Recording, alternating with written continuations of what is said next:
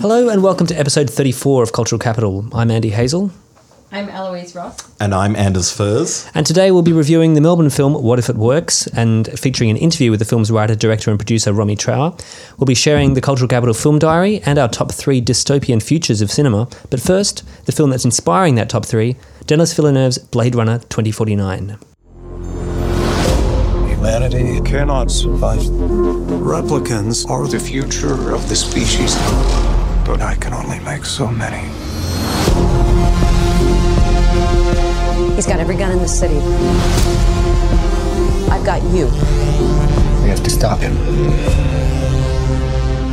What do you want? I thought you might be able to help me with the case.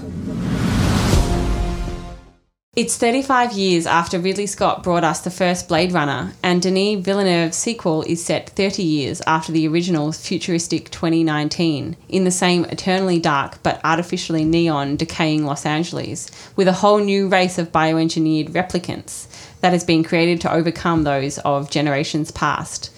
In the same vein as the events of the first, Blade Runner 2049 is about Kay, played by Ryan Gosling, a cop and Blade Runner whose mission is to retire replicants who no longer fit the system's desires.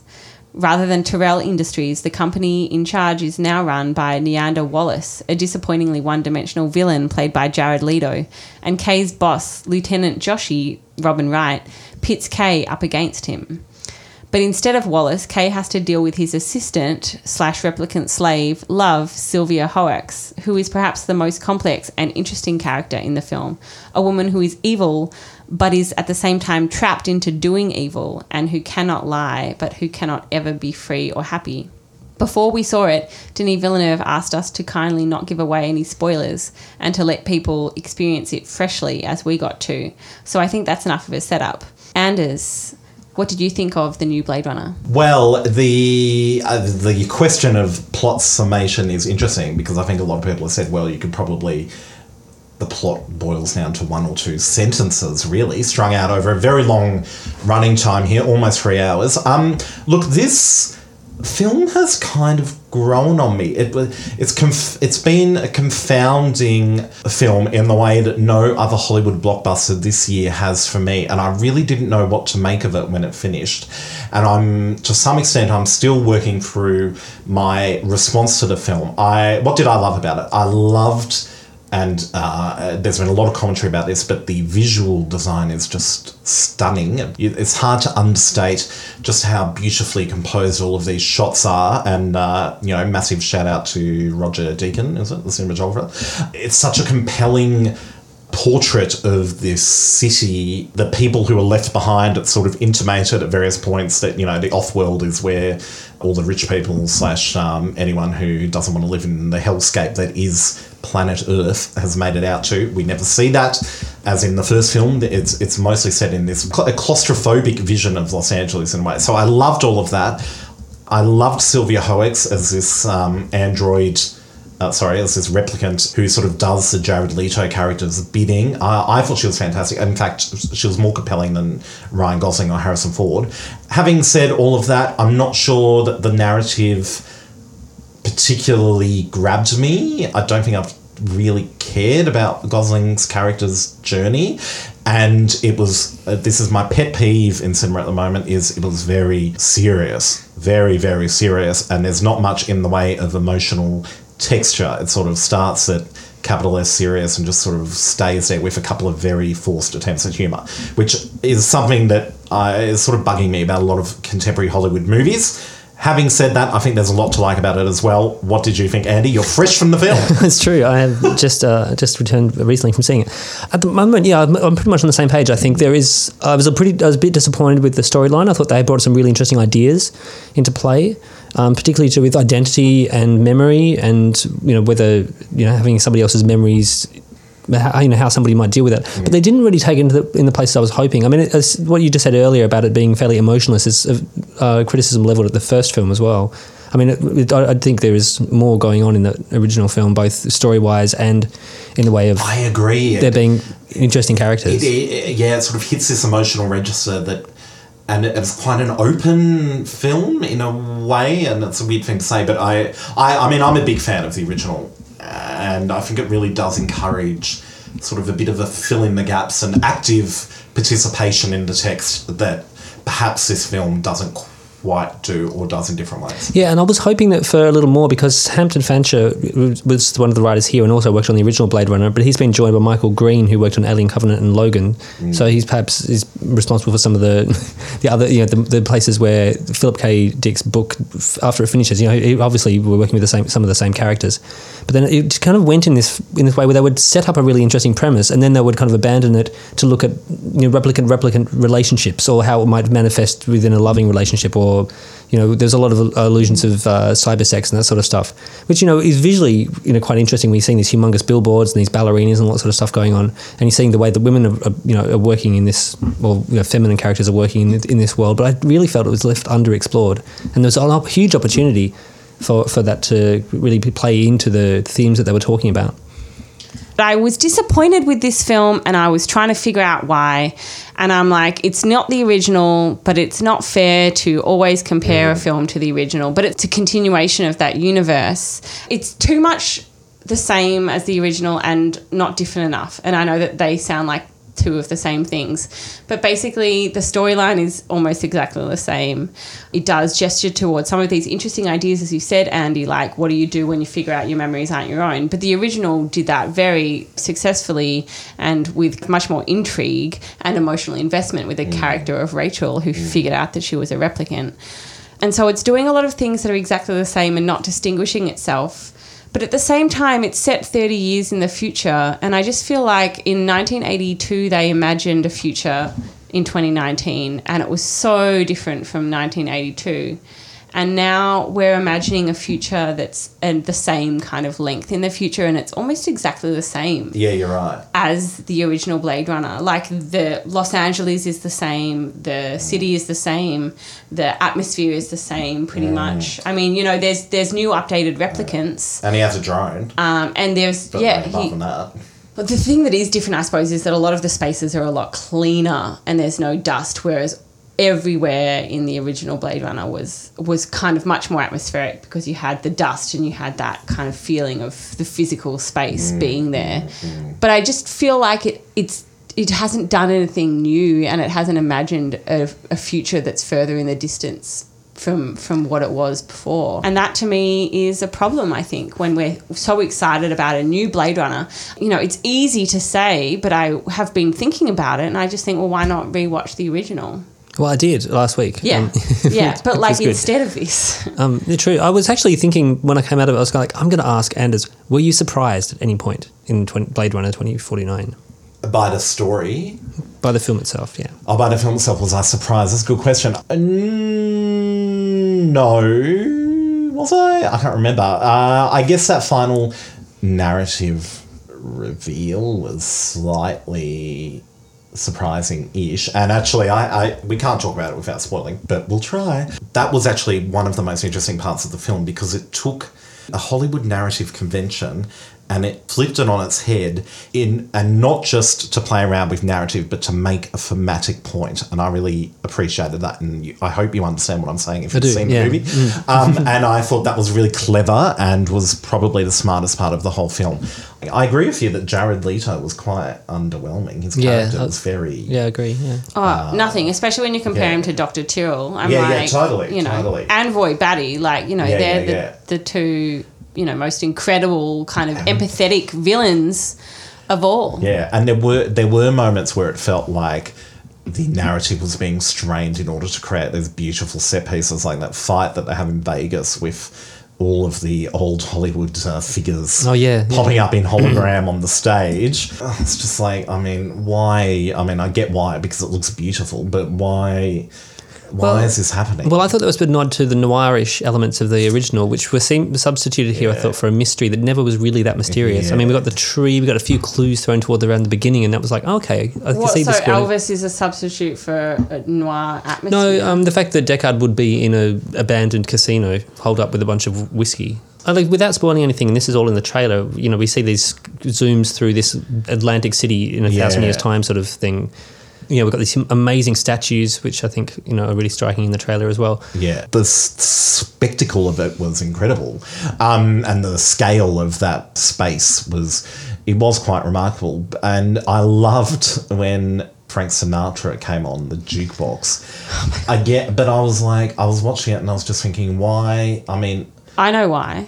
Yeah, why? Tell me why. Well, it's a terrible reason. So there was a Frank Sinatra song at the beginning. At some point in the story, Ryan Gosling's holographic slave girlfriend thing, Joy, it's her, decides that if Ryan Gosling is going to go out and pretend to be a real man, he needs a real man's name and not the letter K, which is his cop code. And calls him Joe, and then the freaking Frank Sinatra song, Set Him Up Joe. I'm like, come on, can we just he's going to go out and set some stuff up so that he can save the day. I'm just like, I don't know. We're just isn't that stupid? Yeah, that is stupid. No, I didn't mind it. I like the moment, but the reasons why. I mean, the song is amazing. Yeah, the song is amazing. Yeah. But that's why. It was interesting to see him. Oh, they had the holograph of him, which was kind of Frank cool. Sinatra inside. Yeah, I mean, I love, obviously one of the great things about the original and this, so the entire Blade Runner world is this decaying future. Yeah. Just all about breakdown and decay and the, malfunction of the past. And so this old jukebox that just has this ability to have a singer inside it is kind of incredible and very beautiful. Yeah, and very beautiful reimagining of that space. I agree, and that's why I really loved. In fact, I think the highlight of the film maybe for me was the opening, because here again it plays with that idea of what is human and what is robotic, and you can't tell the difference and blah blah blah. So in the opening, his Ryan Gosling's character has been commissioned to retire, which means to kill a replicant who's off farming, played by Dave Bautista, who I think is becoming a weirdly compelling character actor, popping up in all sorts of things. He was great in Guardians of the Galaxy 2. It was the best thing about that movie. Anyway, now that I tell it, it sounds a little bit pat, but I did like at the time, he's a robot, yet he's this home chef and he cooks with garlic, and Gosling's character's what is this? I've never smelt this garlic before. Why are you cooking? What is cooking? What is this? In very obvious ways, it plays with the idea of, does the fact that you cook with garlic and listen to Frank Sinatra mean that you're a human? And when replicants do it, does that mean that they're humans? Blah, blah, blah. All that kind of stuff I find the most interesting thing about Blade Runner, and I just think that this film engaged with those questions on quite a superficial level. I don't think it explored them quite enough. It introduced these ideas, but then it was just perhaps, I don't know what it was distracted with. Maybe it was too distracted with visuals, with music. Another thing that I think we have to mention is the score by Hans Zimmer, which gestured towards the Vangelis score, but in no way at all was as emotionally... I don't know, it's kind of the same way with Rogue One, where the composer of that made some strains as though it was approaching the original John Williams score, but then just shifted away from it. And I thought, what's the point of that?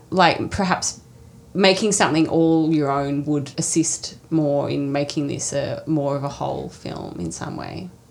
Yeah, it's a beautiful match of sound and vision, I think, and I was never bored. I would still definitely recommend this. I'd also recommend seeing it at IMAX if it's possible, because I was really surprised that Villeneuve didn't do a Christopher Nolan where he was like, I'm going to put it in the biggest screens possible because I need the audience to be wowed. People are coming here to see the amazing continuation of Blade Runner, which is best known for its sheer scale. And so I'm a bit surprised. Pretty much every review I think so far has said see it on the biggest screen you can, and I'm very intrigued about why it's bombed. Because the promotion's been huge. It's got Ryan Gosling and Harrison Ford, two ginormous bankable stars. I mean, the running time is the only reason that I can think of. Because, it is so exciting. It's got very good reviews too. And people love Blade Runner, so I don't know. I just feel like we have to mention the sexual politics of this film, or gender politics and sexual politics, because yet again, in another kind of way, and I did feel really uncomfortable about this, and then I was thinking, is it justified somehow? And then I thought, no. There's 3, maybe 4 female characters in this film. We have Sylvia Hoeks, who is this assassin character. Robin Wright, who is the police chief, who's awesome and who Ryan Gosling listens to. And we have, I forget her name, but the woman who plays Joy. Ana de Armas. Ana de Armas, who was great, I thought. And Dr. Anna Stelling, Carla Yuri, who did a beautiful performance, I think, although she only had 2 scenes, you know, probably not even 7 minutes on screen. And I did think, obviously, this is nothing new, but it's a story about a man, and we have all of these women around him who are basically stronger than him and are helping him, and they are more of the story. I mean, Sylvia Hoeks is more of the story than Ryan Gosling. If we boil it down, more important than Ryan Gosling's character, but she is still only this sideline. And again, it's this idea that, you know, the man is being used as a vessel through which to tell the story and to sell this product, when in actual fact, he's not, you know, and we've all said, I think, that he's not the most interesting character. No, God, no. And what I really liked at the end was that, and I don't think that I'm spoiling this at all, but obviously he does meet Deckard at some point, and then there is a reveal, and towards the end it's revealed that it's not actually Ryan Gosling's story, it's Harrison Ford's story, or perhaps someone else's, depending on what your opinion is. But I really liked that even after all this time, it was still Harrison Ford's story. But then even beyond that, I just thought, well, why couldn't it be, you know, well, one of the female characters through which we... Yeah, Exactly. it's a similar argument that was argued against Star Wars, the recent Star Wars, that, you know, we're told it's going to be one story, then it turns out to be a story of feminist rebellion across the galaxies, which may not have been such an easy sell to the target market of teens or whoever this demographic is that people are trying to chase by having these gender-bent stories. Right, but Star Wars did it differently in that it actually was Rey's story. It became that, yes. And it was not in this case at all, I don't think. No. I mean, I don't think you could argue with a straight face that that's the case in this film. No, it would be a strange sell to do Blade Runner 2049 without Harrison Ford, because you couldn't really focus on Sean Young, because she was a fairly... Well, not without Harrison Ford, but without Ryan Gosling. Although, I mean, I liked Ryan Gosling, and I thought he's charming, and obviously his star persona is really charming, and then eventually he does. These emotional breakdowns are so heartbreaking, I thought. Yeah. Anyway, I just think that obviously we need Harrison Ford, but why do we need Ryan Gosling? Well, maybe it comes back to Philip K. Dick's story, and there was... Possibly. I haven't read it, so I don't know. So, yeah, there aren't so many strong female characters in that. It wasn't written with the 2017 mentality. But we're in a 2017 mentality Well, now. yeah, the film was You know what I made mean? in that... Yeah, I completely agree. I thought Sylvia Hoeks, as I said before, I mean, she was by far the most compelling character, which is weird because she's this automaton who kills people. But I think because her performance was so good or so compelling, it sort of lifted that role above, you know, what it could have been. And yeah, I kind of wish the film made more of her. And because you could see on her face this internal dilemma that she had in terms of like her moral outlook and that her behaviour and her body, and that they didn't necessarily align, and that was really interesting. And if we're talking about the film dealing with really interesting ideas like the original did, then I think that's one of them. Totally. I thought Jared Leto, this character was completely over the top and ridiculous. And I heard a rumour that was meant to be David Bowie. that's a great years rumour. ago, originally. I can imagine him delivering those lines. Yeah, and that he would have obviously... I know, I'm sorry. Would have actually been much more amazing than Jared Leto. Anyway, but having said all that, I didn't mind it. Yeah, ultimately, I think it uses the future to talk about the present in a quite interesting way, and that's what the original did, I think, at the time. Yeah, I quite liked it, but I don't know. I'm just I'm getting more and more blasé about it as I go, get further away from seeing it, to be honest with you. But, you know, I didn't love the original when I first saw it. I think I had to see it 3 or 4 times until I was like, yep, this is something special. Exactly the same for me. So perhaps this could be the same thing. There you go.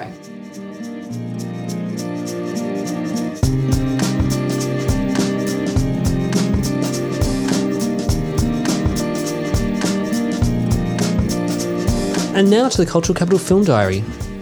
A showcase of the world's best films about design will be on show at the State Library of Victoria's Village Roadshow Theatrette from October 12 to 15 at the Askin Archie Fletch Architecture and Design Film Festival.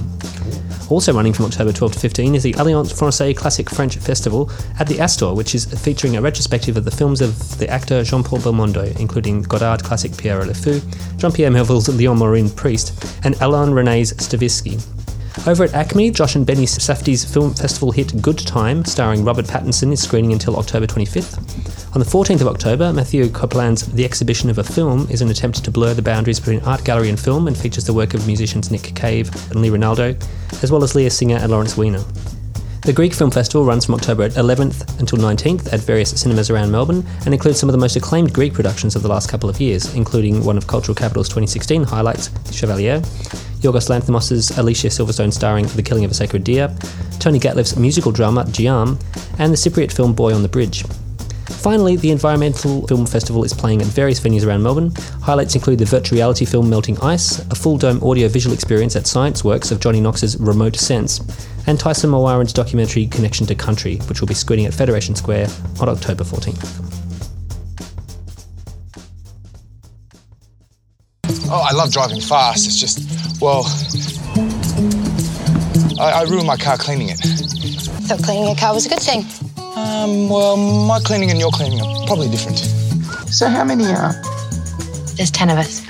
If you imagine it like a house and that there's many rooms inside me. It's fascinating. As if.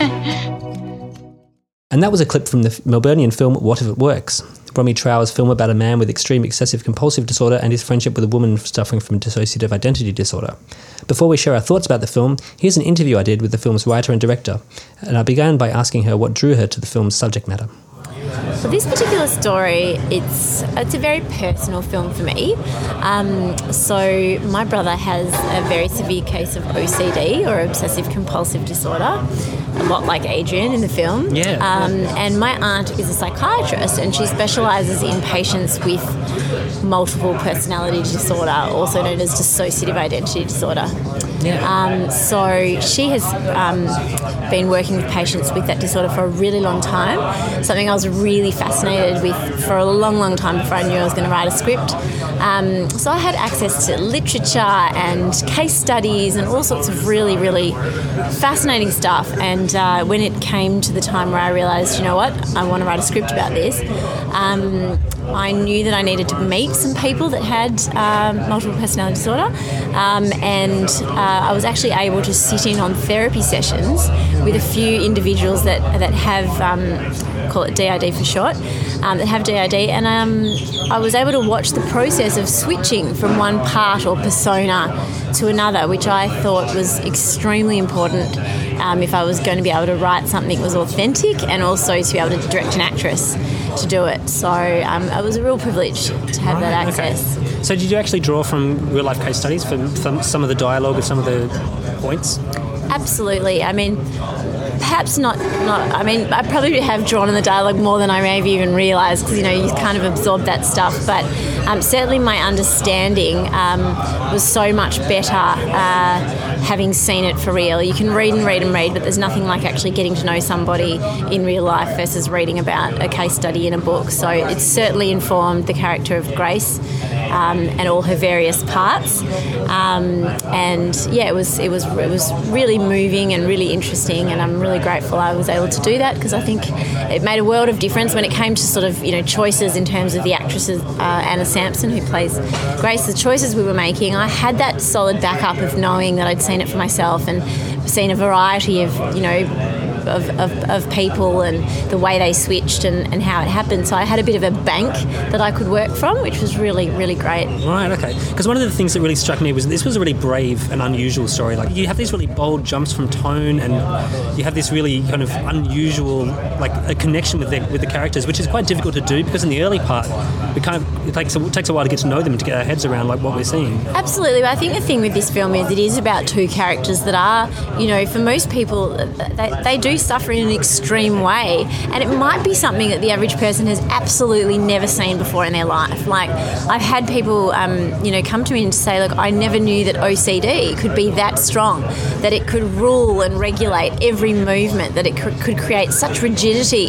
Yeah, I think it probably sheds light on a level or an extremity that some people weren't aware of. Definitely. It does seem like quite a really fascinating topic, but also the way that you've represented it, like using these hyper bright colours, because I know the area very well of Eastman Street. Like, my band rehearses at Eastman Studios and my friends' faces were like in the posters a lot down the street and stuff like that, so that was kind of funny. Cool. So why did you particularly connect with that location, that geography of the laneways and the alleyways and the warehouses and that sort of thing to tell this story? Well, firstly, I'm a lover of street art and a lover of those parts of Melbourne, Northcote and Brunswick and Fitzroy and all those gorgeous, colourful spots and those laneways.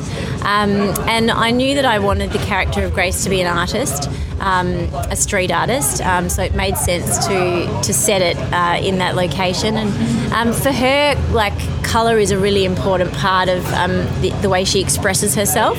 So, the use of the neon pink in the film, it's very much her happy place, and so I use colour as a way, I suppose, of expressing emotion, and it eases you in because the street is so easy and colourful and inviting. Okay. But it made sense that that's where Grace would live, and so obviously choosing the right location was crucial. And as you said, Eastman Street, it's just it's a bit of a one of a kind, that little street that they live in. So I was thrilled to come across it and thrilled to be able to put that on screen as well. Yeah. Can I ask how you came about the casting decisions? Because that would have been a really, really difficult, very careful decision you would have needed to make to put those faces and characters. Yeah, so with the character of Luke, he's played by an actor called Luke Ford. Sorry, the character of Luke, I just said. The character of Adrian, there you go, I've got them so mixed up in my head. That tells you something, doesn't it? He's a method actor and I don't know who's who anymore. With the character of Adrian, Luke Ford, I'd seen him in The Black Balloon. He'd played an autistic kid, and it was a phenomenal performance for which he won. I can't remember, he was an AFI at the time. And after seeing that, I looked at all his other work and I thought, geez, this guy, he nails it every single time. And I knew that I needed an actor who was really dedicated and who would throw himself in to the challenge, well before the shoot began, well before the rehearsal period began. And so he read the script years ago, loved it, and was attached for a long time while we were trying to find funding. And he was a wonderful choice in that he threw himself into the OCD, learning to navigate the streets of Sydney like in character, and started avoiding doorways and lifting up toilet seats with his feet and not touching door handles, and certainly not touching pets and dogs. And he was sort of practicing that and bringing that into his world long before we entered the rehearsal period. So he came already having taken on the OCD and with a terrific understanding of it, and then that was helped by a long meeting that he had with my brother, who suffers from, as I said, OCD in a very extreme way, and meeting with my brother just allowed him to absorb a whole other layer of stuff that a method actor does. They only need 2 minutes and they've picked up everything under the sun. So that was really quite easy, that side of it.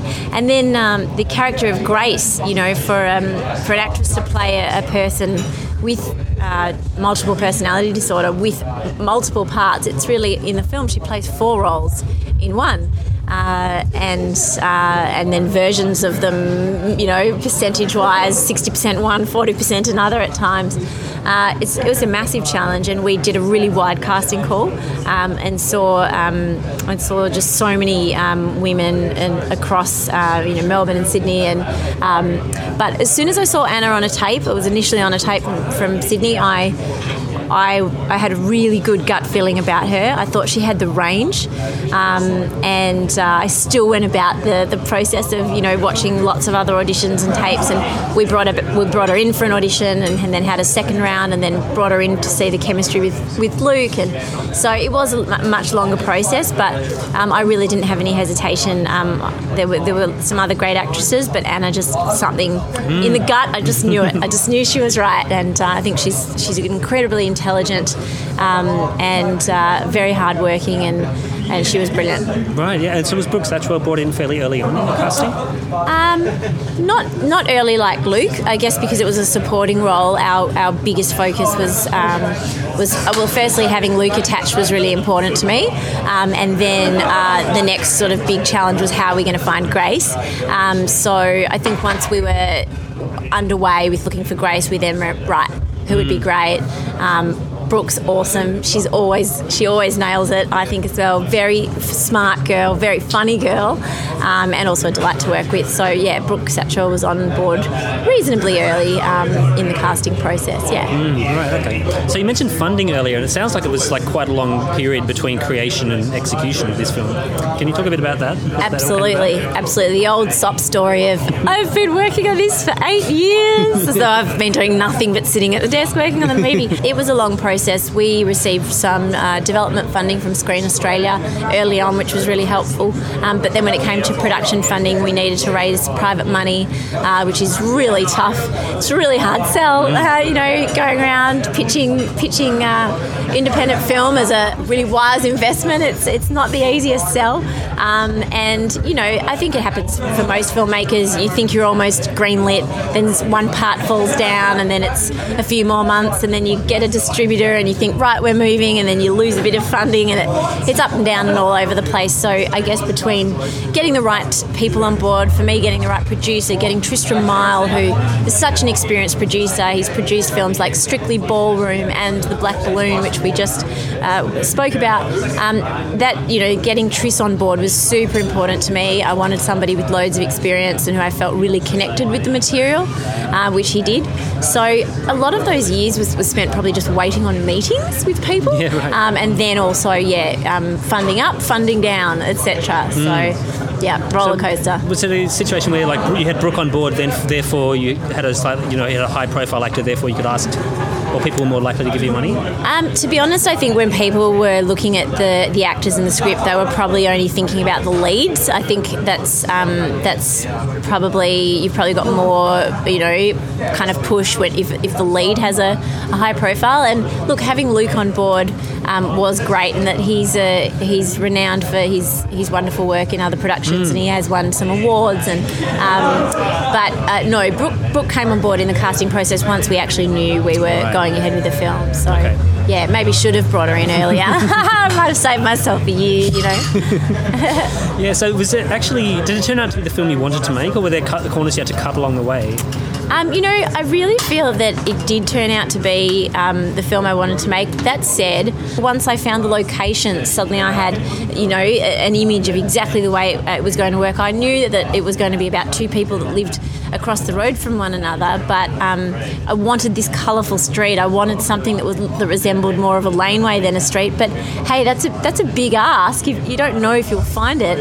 So I guess your vision sort of is shaped throughout different parts of the process, and I'm really pleased with the way it turned out. We obviously had limitations, not having a massive budget, but I was pleased that there were some really creative, clever people on board who just found ways to do things that produced a colourful, exciting result without a huge amount of money. And I feel like that often happens when you get those limitations, you actually rise up and you find ways around things, because you can always want more money, right? But you managed to get some really fantastic shots, like the aerial photography would maybe not be something you could have done when you wrote the first draft originally, because the technology wasn't there. Exactly. When I sat down, 8-9 years ago, I definitely didn't write drone.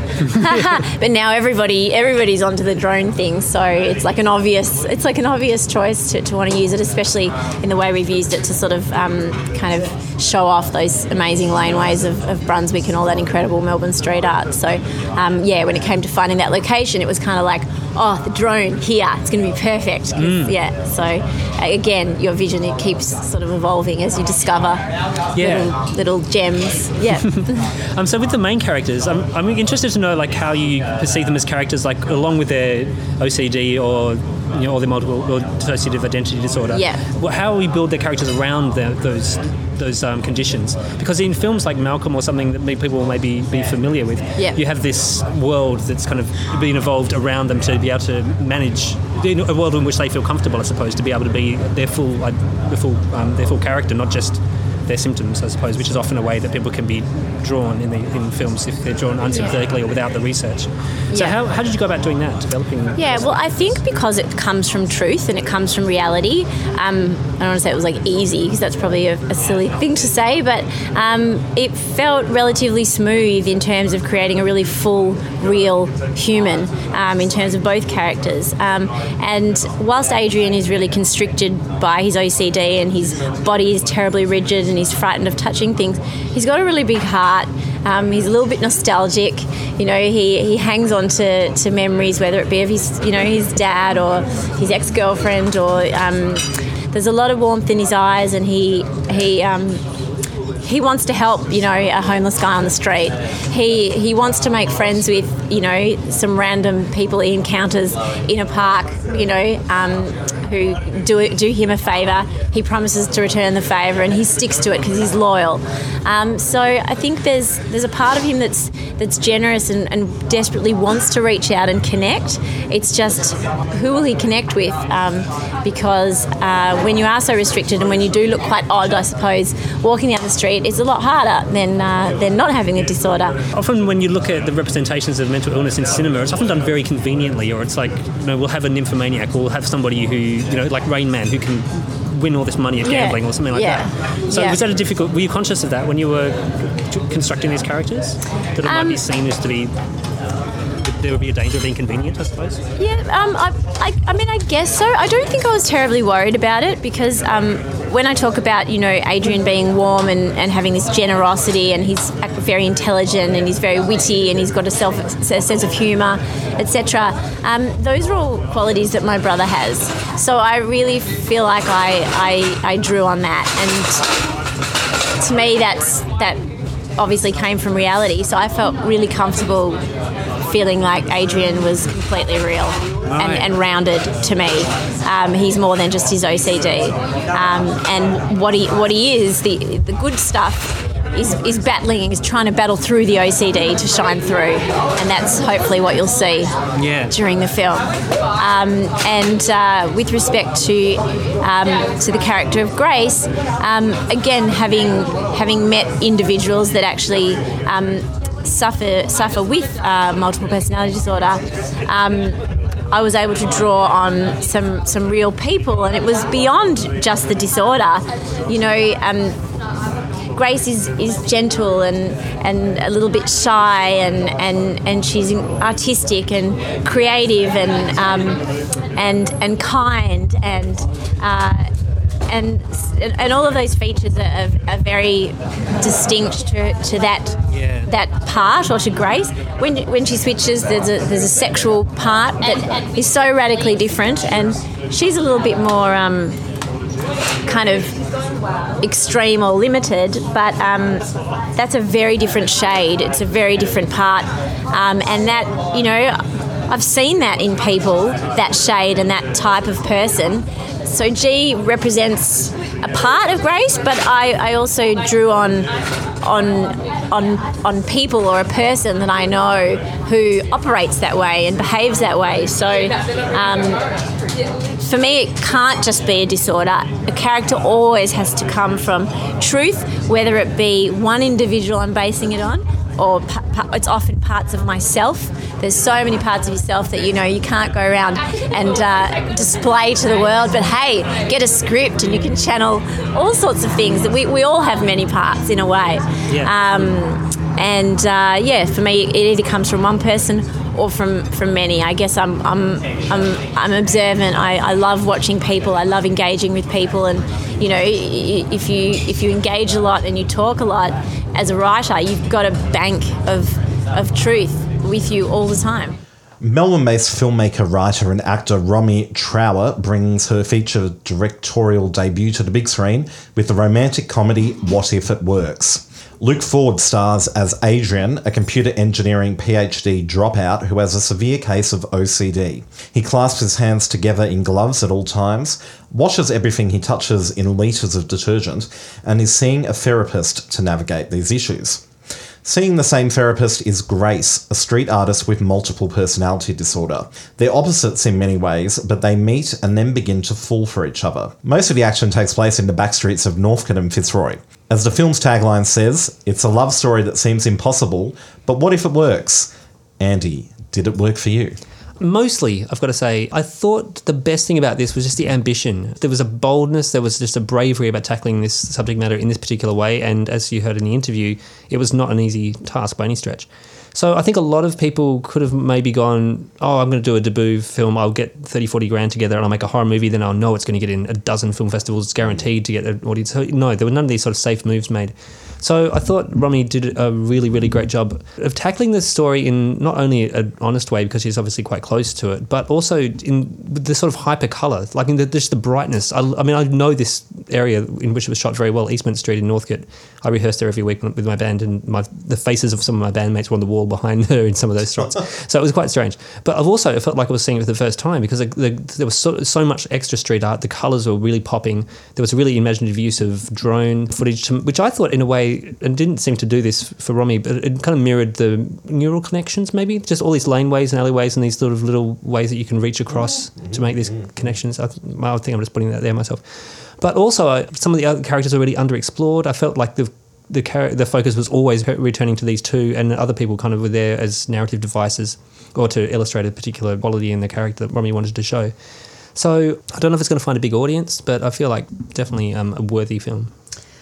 Yeah, I liked this film, but I didn't love it. I don't know, I really did quite have a nice time watching it after a while, after I got to know the characters, I think. I mean, I think you're right, Andy. I can remember no one except for the two main characters, but I think that they were very well written, very charming, brilliant performances, kind of brought them to life. Yeah, really strong. They were the strongest parts of the film. I don't think the script was very good.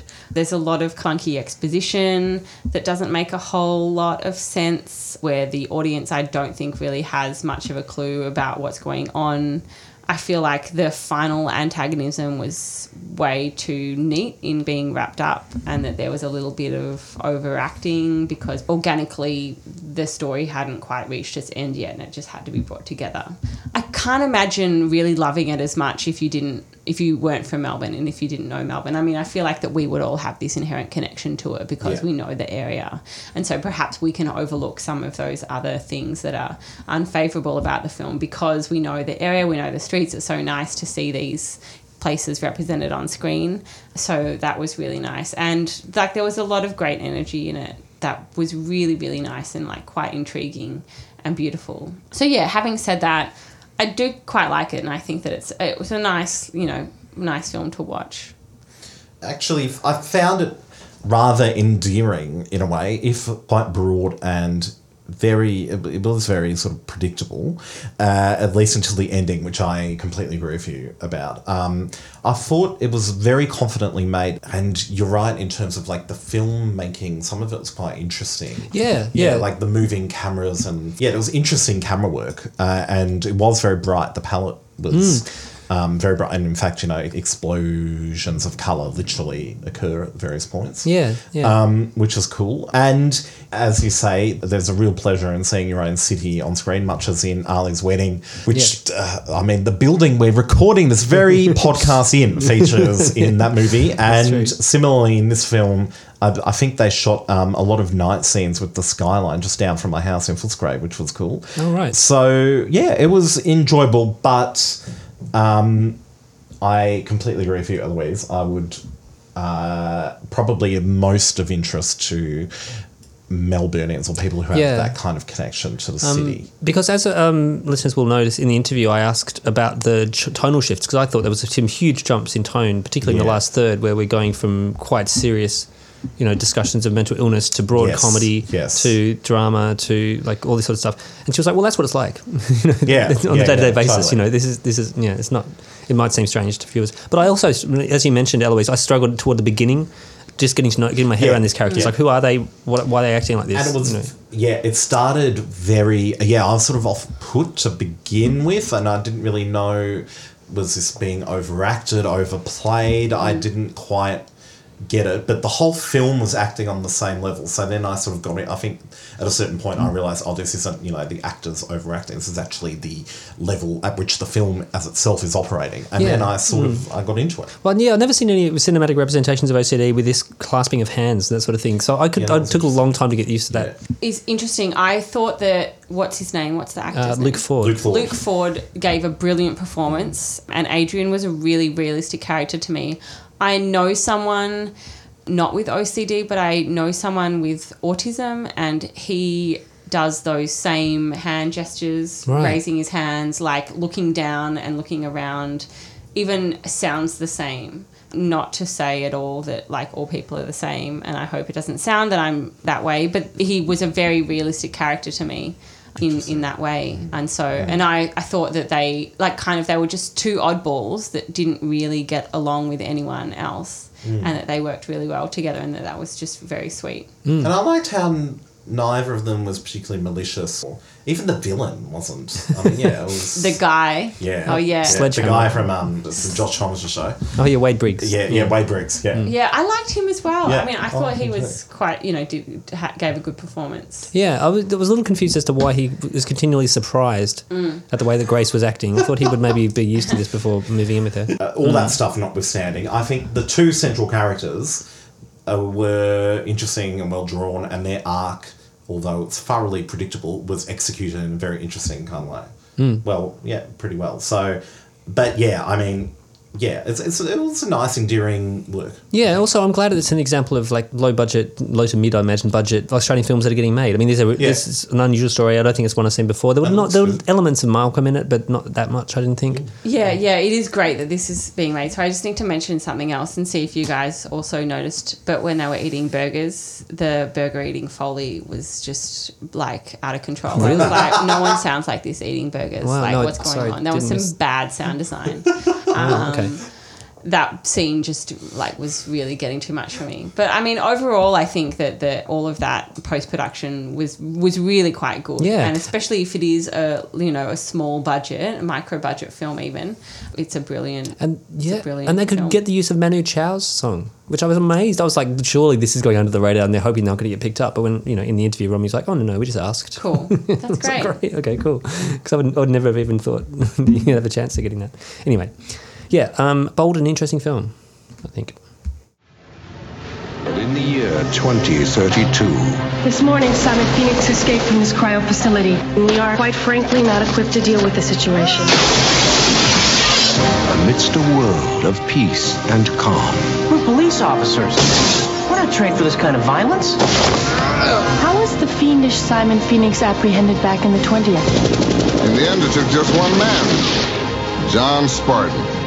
You mean the Demolition Man? And finally, we're coming to our top 3 dystopian futures in cinema. So this is, of course, inspired by Blade Runner 2049. To be honest, there aren't that very many non-dystopian examples of futures in cinema that I can think of. Anders, can I begin by finding out your number 3? You can, and my number 3 is a film that I've talked about here before, so, apologies for repeating myself. It's not Night of the Hunter, but it is On the Beach. Oh, yes. So the dystopia presented in On the Beach is fascinating in that it's so temporally compressed. The film takes place over a few short weeks as the city of Melbourne set film, comes to terms with the fact that nuclear fallout will inevitably drift from the northern hemisphere to the south, killing everybody. I've talked about this movie, as before, but what I found particularly creepy about On the Beach is how the psychological avoidance here plays out. So, for example, Anthony Perkins' character, his wife, is in complete denial about the whole thing, despite the fact that the Australian government, has given all its citizens suicide pills, which, I mean, you can't get much more dystopian than your own government giving you the means to kill yourself.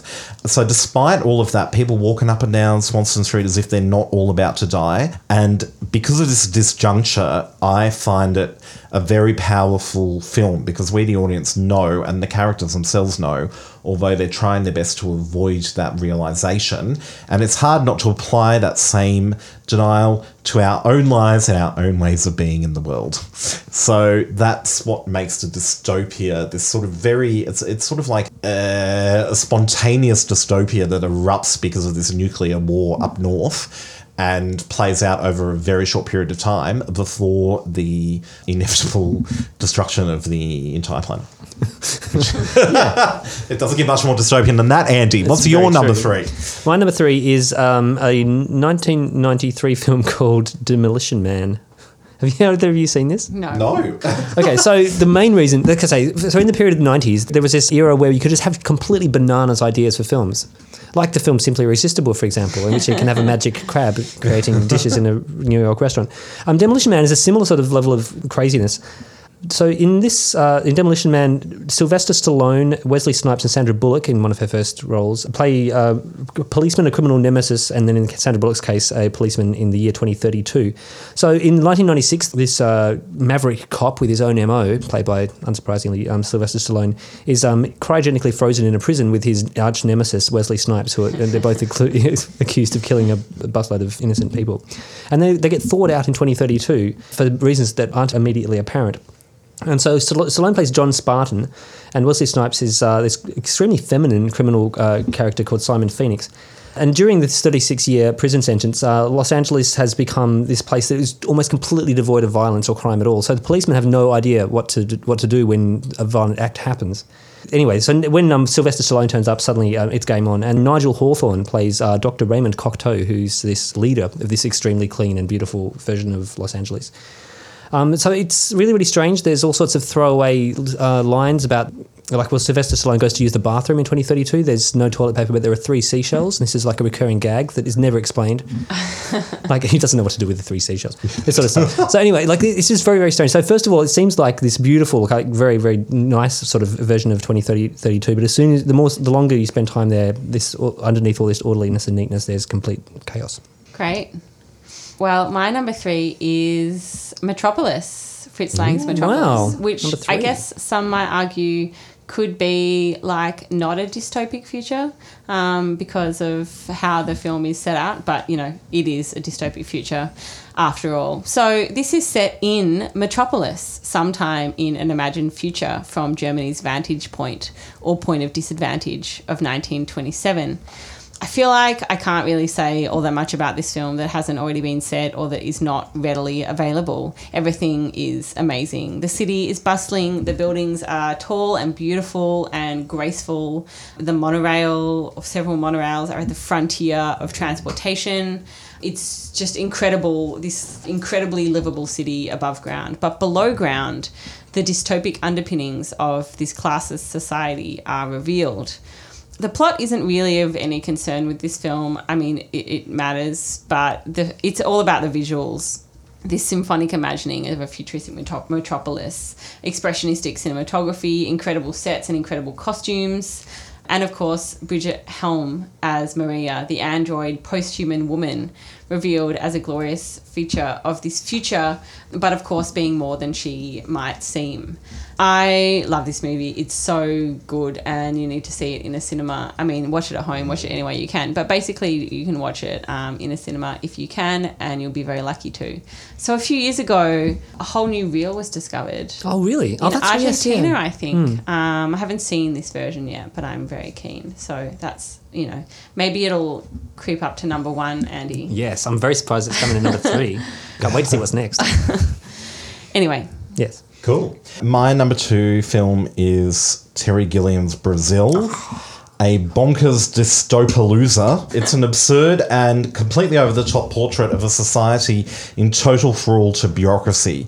I think this is a masterful film in many ways. It's sort of like a feverish nightmare. It's sort of akin to 1984 through the looking glass of surrealism, visual surrealism and more, which is to say that it's us, this broader moment in time through the looking glass. Robert De Niro, shout out to Robert De Niro, giving this hilariously bizarre performance as a repairman that Jonathan Pryce's character, the main character, encounters. So yeah, Jonathan Pryce plays this sort of everyman figure at the film's centre.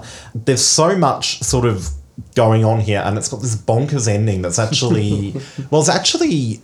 I've just thought of this. There's a parallelism with Blade Runner in these arguments over who gets final cut of a film, whether the filmmaker or the studio, and in fact what that final scene or sequence says about the ending of the protagonist's journey, because as in Blade Runner, the studio's edits for Brazil like completely flip the film's meaning without giving anything away, which is exactly what happened in Blade Runner when they made those cuts. Yes, yeah. What I really like about this film, and what I like about a lot of Terry Gilliam's work, is that it's perfectly suited to film as a medium. It's so sort of over the top and surreal and visually striking that it's sort of like this weird, this fantasia that's been conjured up out of the 1980s as like this, it's sort of like this fever, this like nightmarish vision of the, society that created it. So it reflects ourselves, but through this really weird, crazy, absurd,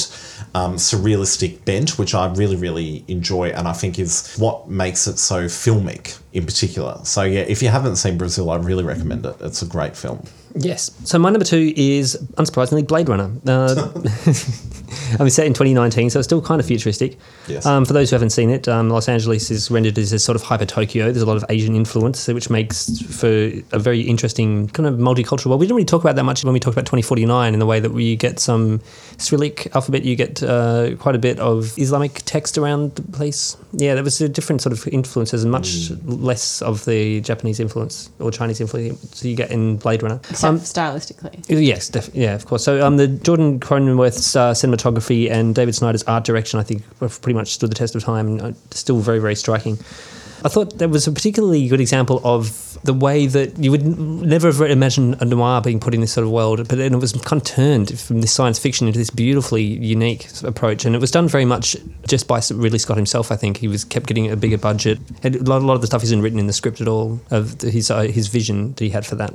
The way it's raining all the time, I thought it works beautifully. It plays into the whole Ridley Scott's background as a maker of commercials, where he would spray water all over the streets before he'd shoot anything, so you get the reflections from the lights everywhere. So you have this kind of ultra bright world, even though it's an incredibly dark film. Yeah, I just thought we couldn't really have a top 9 without having Blade Runner in there. My number 2 is a 2013 film called The Congress, which... I really want to see this movie. Screened at... No, I appreciate your enthusiasm. Screened at the Melbourne International Film Festival a few years ago, and I don't think has had another appearance in Melbourne. I don't think it's had a release anywhere. It had a short season, I know, in New York at some point, but not a proper release. Anyway, written and directed by Ari Folman and adapted from a Stanislav Lem 1971 novel, The Futurological Congress. This film is a cautionary warning about the future of cinema, a portentous mixture of celebration and despair about the death of familiarity and about being forced to bear witness to the triumph of the machine over reality. Robin Wright stars as a version of herself in a reality that can only be this one, I think, although it is futuristic and somewhat unrecognisable. On the basis of a few memorable roles in the distant past of her career, Robin Wright is offered a deal by the all-powerful studio Mirrormount, a barely coded stand-in for Miramax, whose head, wait for it, Anders, is the slightly too aggressive and charismatic Danny Huston. And given the current revelations about Harvey Weinstein, I find this interesting that this of all weeks is the week that I bring it up. The plot is fairly messy. Basically, Mirrormount say that they want to upload all of Robin Wright's details, appearance details, facial expressions, and forever own a digital version of the actress.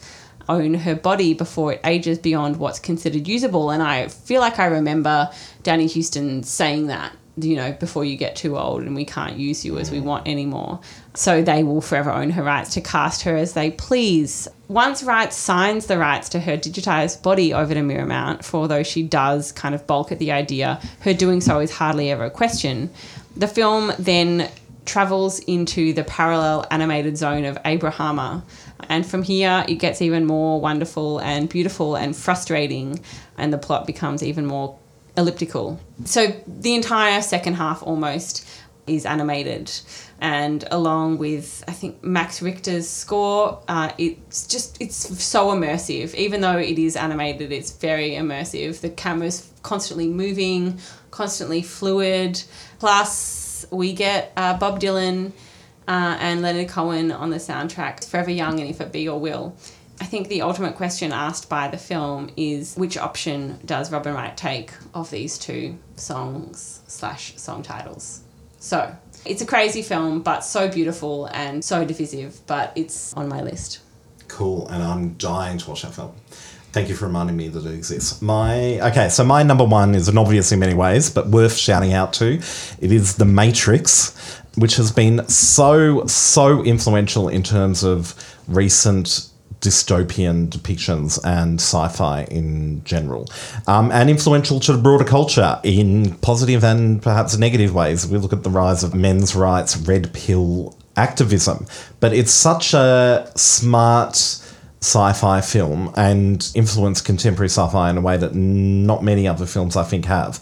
There's so many ways that it's really interesting. I think one of the most interesting things to say about it is that it really taps into the identification process that we all go through when we watch a film with a standard narrative and identify with the protagonist. So in this case, very cleverly, the protagonist is the one, Neo, played by Keanu Reeves, and he's sort of the dystopian reality of the world is sort of revealed to him, and he realises that he's living in this giant machine simulacrum of reality because these aliens are sort of harvesting human brains to do various things.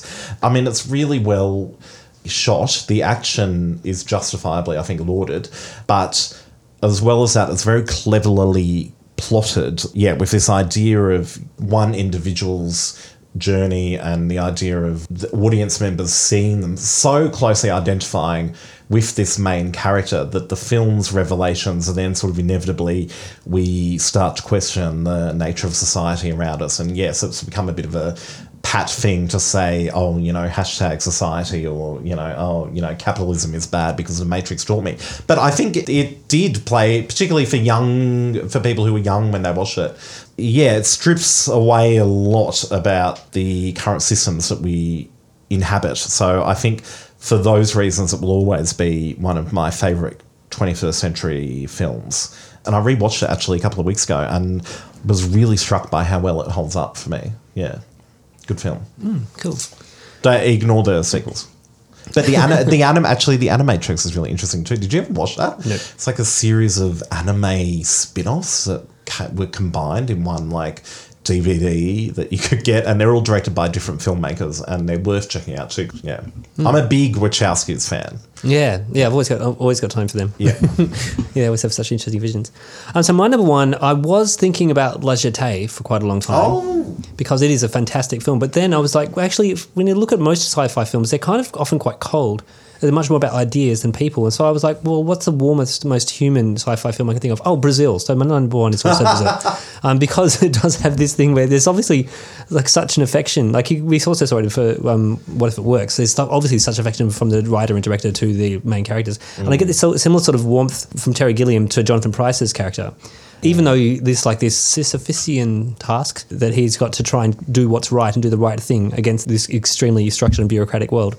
It's just done in such a warmth and so funny. There's hardly any funnier sci-fi films I can think of than Brazil. And I would probably put the director's cut, not the original theatrical release that he had so much trouble with, as the best example of this. Yeah, so Brazil. Great. Well, my number one is The Andromeda Strain, 1971. Whoa. Technicolor sci-fi made at Universal Pictures by Robert Wise, an amazing director of all and every genre. He made some great early sci-fi horror like The Day the Earth Stood Still, and would later make Star Trek, the motion picture. He's, got a great sci-fi slate. So this film starts with a very futuristic, sciencey soundtrack written by Gil Mellé. I'm not going to even attempt to describe it, but I'm just going to say it's got lots of mysterious beeps and stuff in it. And then the visual setup of the credits has, a lot of kind of scientific phenomena. So you can see already that it's in the fabric of the film, in the music and the visuals of the credits, that is being set up as a sci-fi. And then it's got such rich colours as well in the credits. It's a Technicolor, so you think, well, it's going to take advantage of it. So all of these beautiful, like, reds and purples and blues in the credits. Special effects in this film actually done by Douglas Trumbull. No way, who would go on to make Silent Running, but also do the special effects for Blade Runner. Yeah, and 2001. And 2001, cool. yeah. That guy, yeah. Yeah, so, you've got all of this talent in the film. There are some terrific visual setups, not only because of the special effects designed by Trumbull, but because Robert Wise is such an experienced director. Visual setups, clever match cuts, fluid rhythm. It's really, really beautiful. It opens at nighttime in a desert town in New Mexico. Two men they look up and they see a flock of birds in the sky, say things like, I didn't notice them before and I didn't know buzzards fly at night. So all of a sudden you get this sense that things are off. Anyway, basically they discover that this entire town is filled with dead people due to a recently landed space satellite and some mysterious things that have gone wrong. It's not really a futuristic film because it's not set in any year particular to its year of creation, but I think it fits into this category because it imagines the wonderful universe expanding possibilities of the future in an entirely dystopic and destructive way, dreaming that the future could be worse than the present because of efforts made at the present time. And so that's why I think it belongs. But it's just such a beautiful film. So much dystopic stuff happened in the 1970s. Not in reality, although that too, but like in terms of fiction. This book, The Futurological Congress, was 1971 as well. And so it was such a brilliant decade for all sorts of, Close Encounters of the Third Kind. So that's my number one. Cool. Go and good see choice. everyone. It might have a bit of an off-putting title, like it's not poetic like Blade Runner or anything. It's a great one. Cool, thank you very much. You're giving me 2 films to watch. Thank you.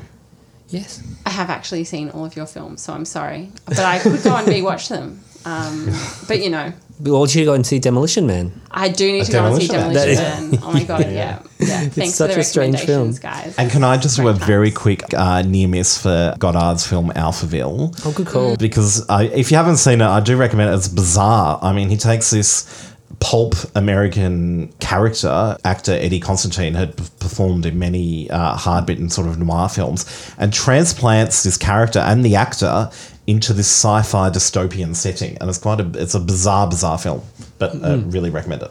Yep, for sure. Well, thank you very much for making it to the end of episode 34 of Cultural Capital. If you would like to rate or review us on iTunes, we'd be very grateful. You can follow us on Facebook at Cultural Capital Podcast, and we're on Twitter at The Cult Cap Pod. You can find me at Andy Ricky. I'm at Eloise Laura Ross. And I'm at Anders Furs. And we think you're great. Thank you. Thanks, everyone.